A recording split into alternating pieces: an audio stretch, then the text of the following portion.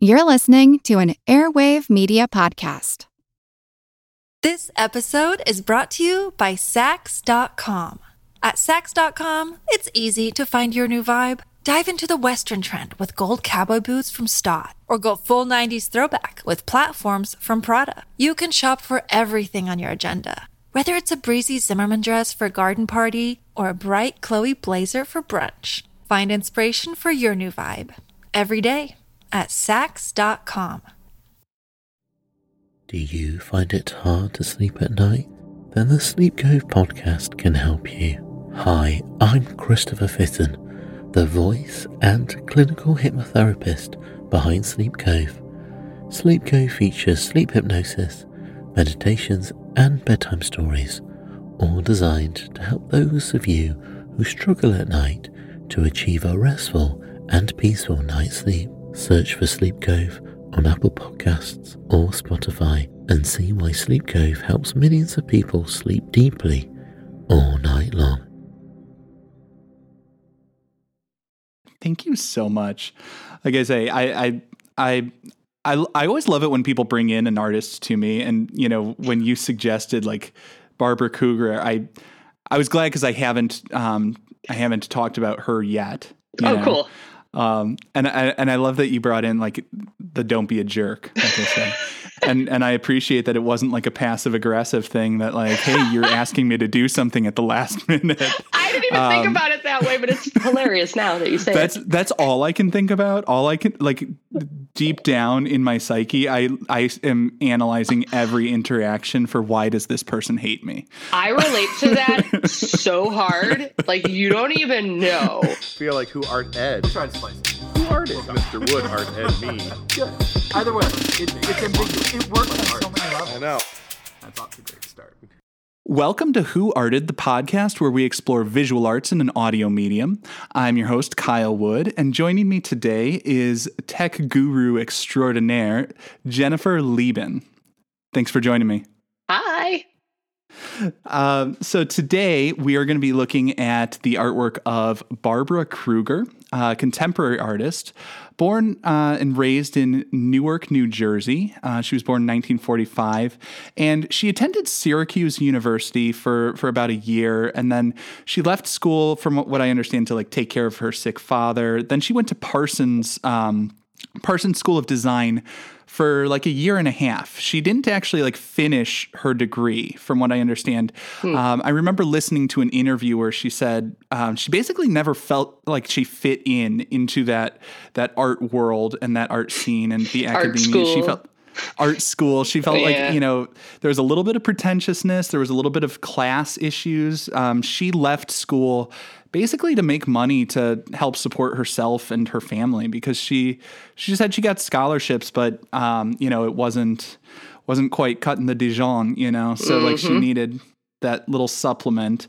And she started off doing freelance work, graphic design, photo editing. She worked at magazines, and that would turn out to be a huge influence in her work later on, because she was doing those layouts. Like back in the day, it was literally cutting up like dummy text and stuff and laying out the page, and like she was gluing it down.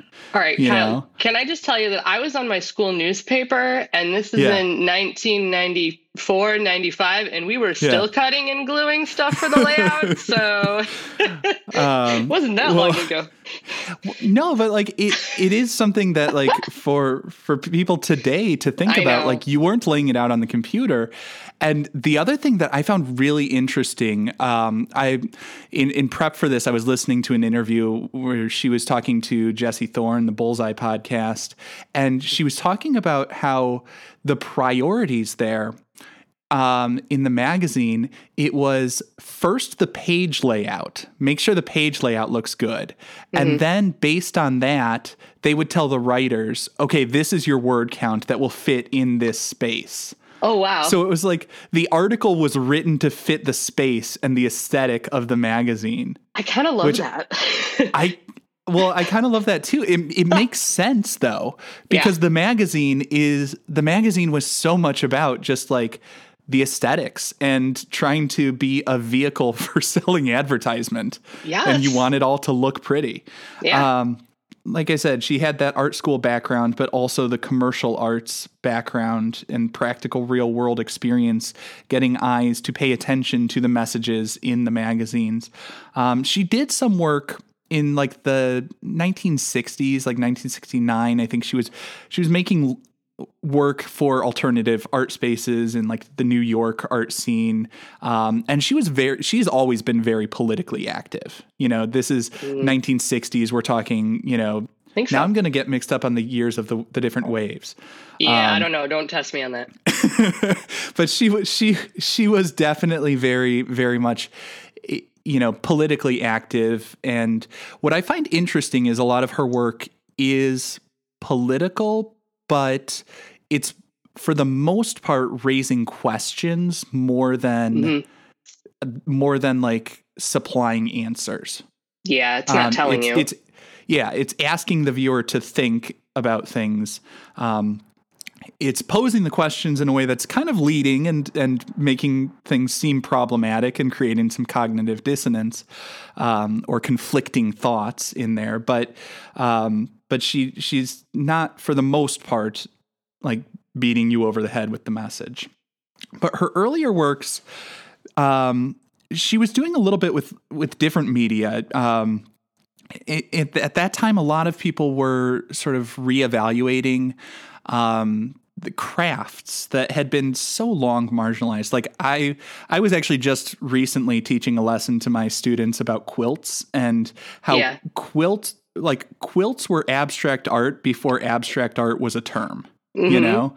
And so she was doing things with yarn and ribbon and, you know, sequins and feathers and other materials that, you know, a lot of feminist artists were trying to sort of reclaim that notion of crafts and elevate it and show it in galleries and say this is worthy of respect. You know, the way that so many terms have been reclaimed by various communities that, you know, take away the power of the derision by embracing it. And so then, you know, for a while she was doing that type of work. From what I understand, she got a little bit tired of doing the paintings and other, you know, traditional media. And she moved to California. She taught at University of California. I believe she still teaches at like UCLA. She feels like that's a part of that artistic practice is, you know, being a part of that community and giving back and guiding students and seeing what new generation is creating, which I fully love that notion, the way she put it. And, you know, she started taking architectural photographs in like the 70s. And then, you know, in the 80s, she started making the collage pieces that we became so familiar with. So, you know, her style, it's typical, like found images. She takes a lot of black and white images, or she turns it to black and white now, and, you know, gives it that old feel. And then she puts in her lovely sans serif fonts and puts in the text to go along with it. I want to sort of now shift to looking at a work of art. You brought up the "Don't Be a Jerk" piece. And I feel like I'm doing so much monologuing, but I want you to feel like you can interrupt any time. It's all right. I was enjoying the story. Because I'm so much the type of person that is like, I just can't have dead space. And, you know, like, I just always, just so you know, interrupt any time. Because I don't want to be like standing here. I just don't want to be standing here mansplaining Barbara Kruger to you. It just hit me. We'll need to do an inspired artwork that just says "Stop mansplaining." It's perfect. But yeah. This episode is brought to you by Saks.com.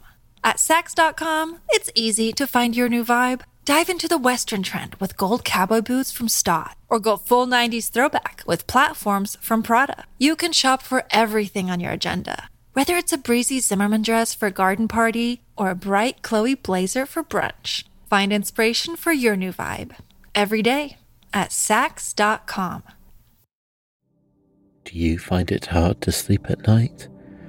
Then the Calm Cove podcast can help you sleep deeply all night long. Calm Cove has deeply relaxing meditation music and ambient sounds like ocean waves and crackling fires.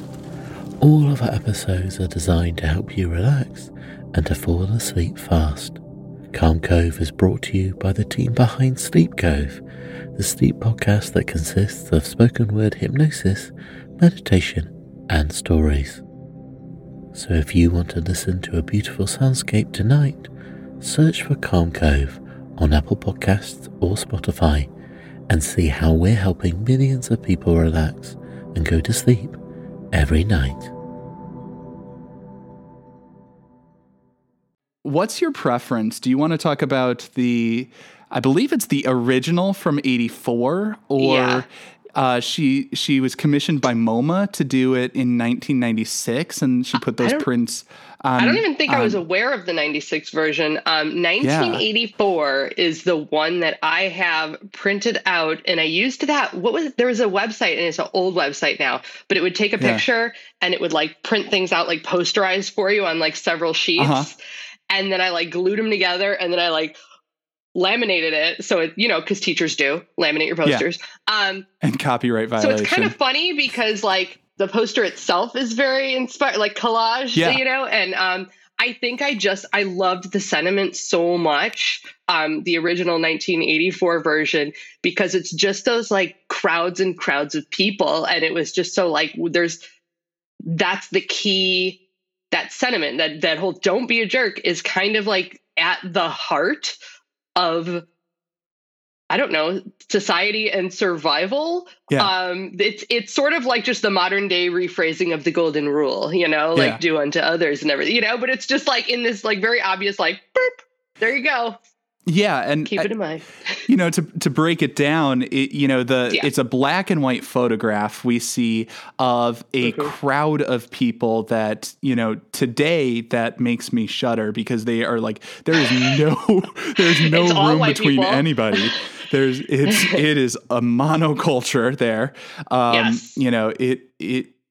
It's an older photograph. It looks like, from the little bits you can see of the style of dress, it's a lot of like more formal attire than I would see on the streets today, or even 50 years ago. Like this would seem overly formal, it does look like 40s kind of thing. I'm looking at like the women's hair and stuff, kind of. The hair, the sort of suit jackets and overcoats, and just like everybody seems, a little bit, more formal than I've seen in my lifetime from a crowd. It's very Where's Waldo? Because everything is so compacted together, there's so many people in it that like you stand back and you see it as one big like texture that's like, oh, it's a crowd. But then if you get close and you look at it, there's like all the little individual people like down in the corner, like, oh, there's a guy with like a little boater hat, and there's like a woman, looks like she's holding a newspaper. So like you don't even notice it at first. So it's interesting. It is interesting. And as you say, like from a distance, it just becomes a texture. It just like from a distance, it's this black and white. It looks like a crayon rubbing of a concrete wall or something. It's just that like speckly texture. Ooh, but then it's like the composition notebook. It is like the composition notebook. It is. If you squint your eyes and you look at it totally looks like that. Yeah. But then it's got this right in the center, this bold shock of red, a red rectangle with a simple, looks like probably Helvetica type of font, like simple sans serif, bright, like bold white, "Don't be a jerk" written. For today's kids, you would tell them it looks like the Supreme logo. Only it says "Don't be a jerk." You know what I mean? That's their connection. That's what they would know. Well, it's true. Like it does have that feel of like a Snapchat kind of label across the photo. You know what I mean? It's got that, but this was done long before those things were in existence. I'd say those things were probably more influenced by Barbara Kruger and her style. But it is labeling "Don't be a jerk," and the connection I take to it obviously is we're all in this together. You know, your actions will have impacts on others, and you know we want to make sure that message is loud and clear. You know, speaking up loud and proud. It's funny because I was first drawn to this when I was teaching in the art room, which is going on maybe like 10 years ago or so. And that's when I hung it up in my classroom, and I would always tell people like, this is my classroom rules poster. Like it's simple. When you boil it down, it's simple. But then when I moved to teaching technology, it came to my new classroom. And then this year I'm in an elementary library, and it is hanging up loud and proud in my library space. It has followed me. And it's just funny how it's almost more relevant now than ever. Like we're all in this together. Yeah. And it's followed her too, because she made this in like 1984 as a screen print, 20 years, no, not 20 years, 12 years later. Math, I got a degree in coloring. Okay. Fine. Got a bachelor's in coloring and my master's in ones and zeros. Gosh. I didn't get to much more. But her in 1996, so 12 years later, she's commissioned by MoMA to make this for a campaign that went on like the back of city buses. And it's this big, like that version has a big eye behind it. And I always think of like those psychological studies about how like if you see an eye, you feel like you're being watched and you behave differently. Oh my gosh. Okay. Yeah. Like studies have shown people become more ethical, even if they know like it's not like a real surveillance kind of thing, but just seeing an image of an eye as if it's looking out at you. Like they do those old studies of like, okay, will the kid swipe the candy if it's in front of the poster that has the eye and stuff? Yes. Oh, that's so funny. Like, as you were saying that, like, I'm like, oh, that makes sense. But I had this like weird epiphany though, because so the two versions of Don't Be a Jerk, the one that I was first looking at is the one with that crowd with all these people, it almost becomes like abstracted, texture. Yeah. And then this one is just that close up to the eye. So I was just thinking about like the whole, like, don't be a jerk, like as a societal thing versus don't be a jerk with just the one eyeball is like just this very personal, like inner thing. But it was interesting because then you pointed out like the outside yourself effect of like someone else looking at you, where I looked at it as like, it's the viewer's eye and you're supposed to look within yourself to not be a jerk. So that's interesting how like it can go both ways. I'm like, oh man. Oh, I see what you're saying about, the outside inside. Are you more concerned about other people's judgments or your own judgment of yourself? And I guess that's one of those things where, as straightforward as her artwork so often is, like she literally spells it out for you, there's still room for interpretation. There's still, are you telling other people not to be a jerk, or should you really be telling yourself? Yeah, and there's still some ambiguity there. In a way that, like I say, it continues to be relevant. 2017, so now 21 years later, and after that, she was printing it on skateboard decks. Just big "Don't Be a Jerk" on the bottom of skateboard decks. I'm going on eBay. What do those go for? I need one. I don't know, but I need a skateboard deck that says "Don't Be a Jerk." I know. I don't know that I can get the Barbara Kruger original, but I mean, no, I don't. Reproduction's fine. Yeah. Unless she goes like, I'd be curious. Now I want to look it up. Because I wonder if she goes like a Keith Haring Pop Shop kind of like, this is for the masses, Yeah. But it is an interesting piece. And I do want to sort of in wrapping it up, because I think we're probably getting around that time. My final segment, I always just kind of try to wrap it up with talking about like different purposes of art. And I'm wrapping it up. I want just a 3-point rating scale. And where should this hang? The Louvre? Is this something to look at? The Lab? Is this something to learn from? Or the Louvre? British for the bathroom. Yeah. There's a poop joke in there somewhere. Oh, that's terrible. That's interesting. Okay, so I think based on your original metrics, I would probably say Lab, because I do think that it needs to be studied. It's not like just a pretty thing you'd hang above your couch, which is kind of how I would like with the Louvre. I'd be like impressionist landscapes, which we could have a whole other conversation about why Jenny doesn't like those. But I would love to have that conversation. We could be here. We could be here for days. It's scandalous because we're from Chicago, where they all exist. But I think that in the lab, because I feel like this almost like it needs to be on like a billboard right now. Like it needs to be out there for all of society. Like it needs the most exposure possible. I feel like it's more of what's the word I'm looking for? Not political activism, but social. There's social relevance and stuff to it that I think that needs to be. Yeah. Well, I think it would easily stand out now. It looks just as modern as ever. Oh, absolutely. Absolutely. And I think what I find really interesting about it, and I would also put it in the lab. I got to say, as much as I like this piece, and the more I study Barbara Kruger and the more I've heard from her, the more I like, she seems like a really cool person with a lot of ideals that I can be on board with. And I definitely appreciate that. Aesthetically, I got to be honest, I never really liked her work. I honestly didn't look into her much until you mentioned her, because I always looked at her work and it was just like, oh, I don't like collages. This is like just a paste up. This is text on a found image. And nice.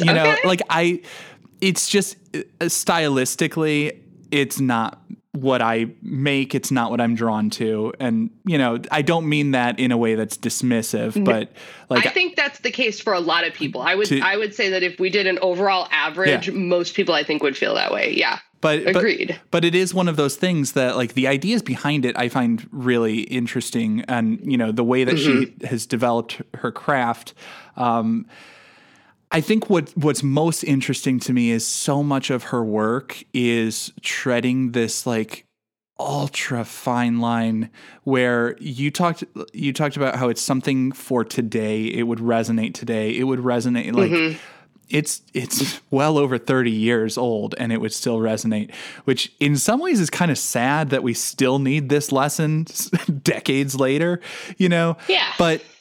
But at the same time, what I think about is her work is political, very much so.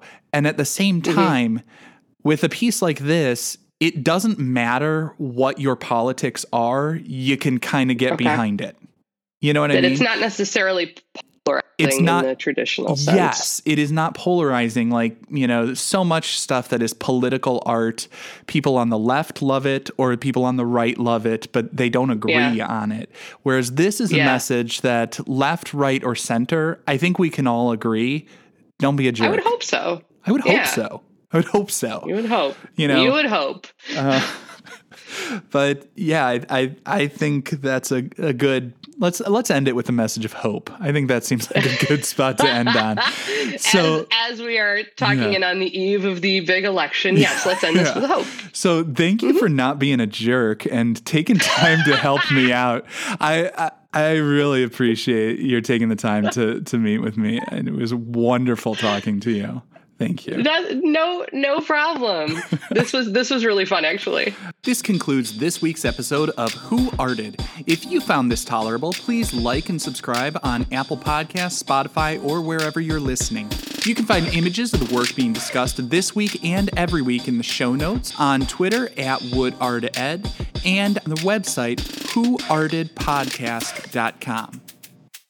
Podcast done.